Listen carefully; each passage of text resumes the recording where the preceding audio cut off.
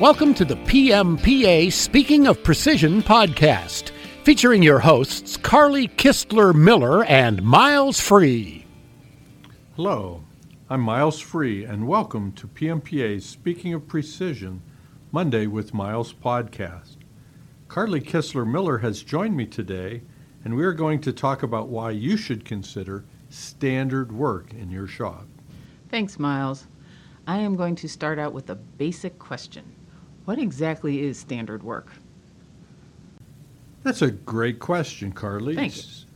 Standard work is a technique that is used all across the economy to reduce variation in otherwise uncontrolled processes. I like the definition of standard work that's given by Chi Nexus.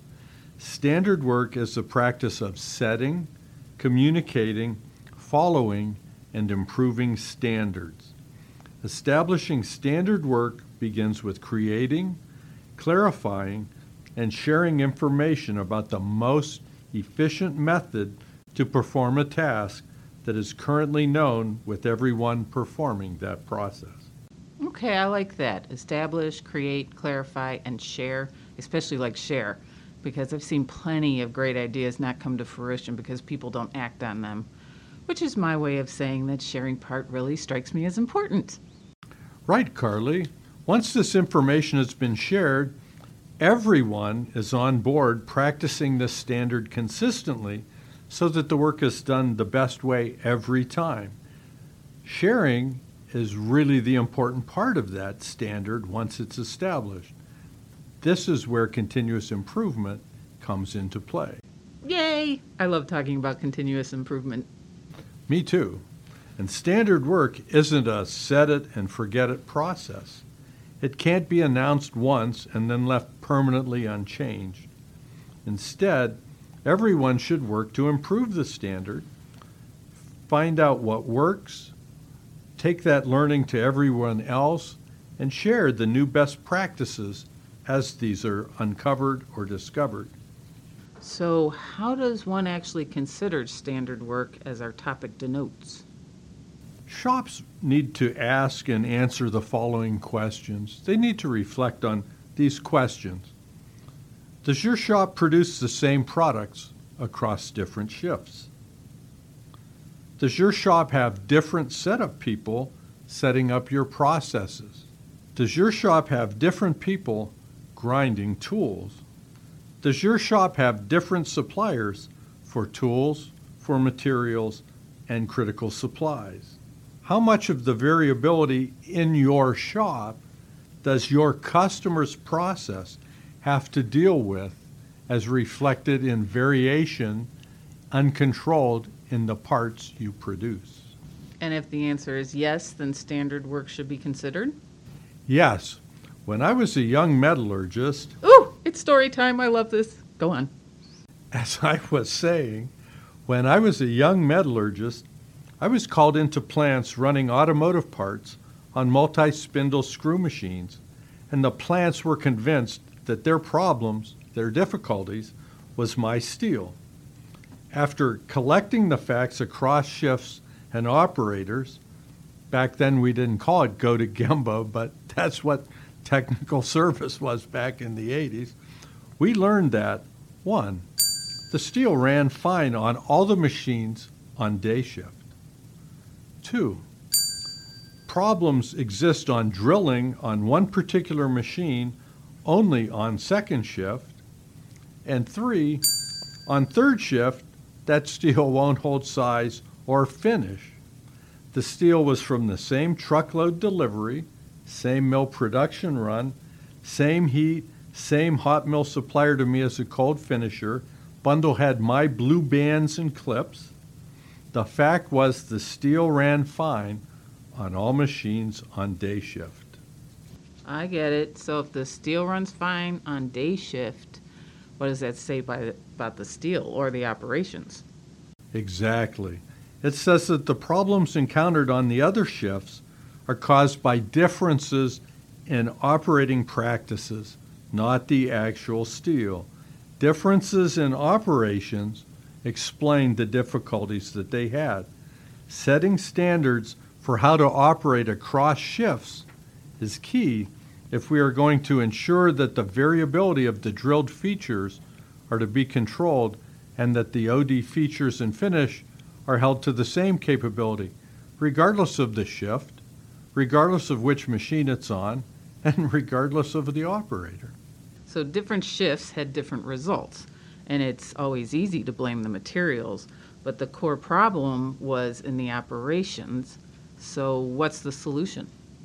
Ask yourself this: how can you ensure consistency across shifts, machines, and operators if you do not have a process to standardize your operational practices? I'm guessing standard work? Standard work. Standard work is not a means to eliminate the employee's responsibility to make parts that comply with the specification. Standard work is a means of reducing the number of decisions that the employee needs to make in order to ensure that those conforming parts are in fact produced. So it eliminates confusion. It does. The answers to, should I use this tool or that one, or should I use this holder or that, are already answered.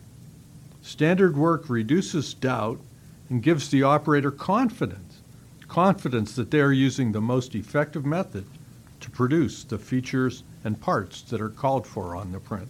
So the goal of standard work is to reduce the employee's need to make choices or decisions by outlining a consistent best practice to achieve the manufacturing outcome. Exactly. It empowers performers to confidently perform rather than worry about whether or not what they're trying to do will work. Is it the right tool? Is it the right gauge? Did I set it right? You know, this is starting to sound familiar. I think I've seen this elsewhere. You probably have. Let me tell you something that's very rare in your everyday life. Have you ever seen a UPS truck with a left turn signal on? No, I don't think I have. The United Parcel Service created a form of standard work for their delivery drivers called no left turns. Data showed UPS has a lot of trucks. They were able to get a lot of data that left turns created delays, waiting for traffic to clear, was responsible for accidents. How would you like to have been in that meeting? Ooh. Contributed to increased fuel consumption while waiting to cross traffic, and slowed down deliveries. By standardizing their routes to minimize the number of left turns their drivers have to make, UPS reduced traffic delays, increased the number of packages delivered per unit of time, reduced accidents, improved safety, and yes, they even had measurable improvements in reducing fuel consumption. That is really impressive. So now back to our shops. Can standard work be applied to other places than just at the machines? Absolutely. What about your process for receiving sales inquiries? What's your process for engineering review for new inquiries? You can have a standard set of screening questions so that your engineering talent is only working on the right items to quote that fit your capability. Instead of doing each item as they come in piecework one at a time. Exactly. A priority for quoting based on your preferred kind of business, machines that you have open capacity on or that you prefer to utilize, volumes or materials can be established. Standard work is not about management telling employees what to do and how to do it. Standard work is helping our performers discover and then sustain the very best process, the very best practices for doing the tasks that are needed to deliver parts that conform and comply to the customer's requirement on time. So shops could actually have islands of standard work. Exactly. The shop at the beginning of this podcast, the day shift, had their processes and practices standardized. They were down cold. But the standard practices were not standard on the second shift. They weren't even known on the third shift. Standard work requires the investment of team time to discover, agree upon, and execute the very best practices. So the best practices need to be identified, obviously. Helping your performers identify their very best practices what I call their ways and means, this could be the very first giant leap that your organization takes towards continuous improvement. Because until you have a stable and sustained process, you're not going to have anything to improve. Incremental improvements that permanently improve outcomes can be possible once we have standard work, rather than just making a change to see if it improves things and then inflicting one more variable on your poor customer at the end of the package line. That wraps up today's discussion about why you should consider standard work. Thank you for joining us. For additional information, please visit pmpa.org. Yes, thank you for joining us. Please rate, review, and subscribe to our podcast. You don't want to miss one. You also don't want to miss the benefits of PMPA membership. Be sure to check out our new website at pmpa.org to see all we have to offer. And why is a PMPA membership important, Carly? Because we are better together. Don't forget to join us next Monday on Speaking of Precision, Monday with Miles And Carly.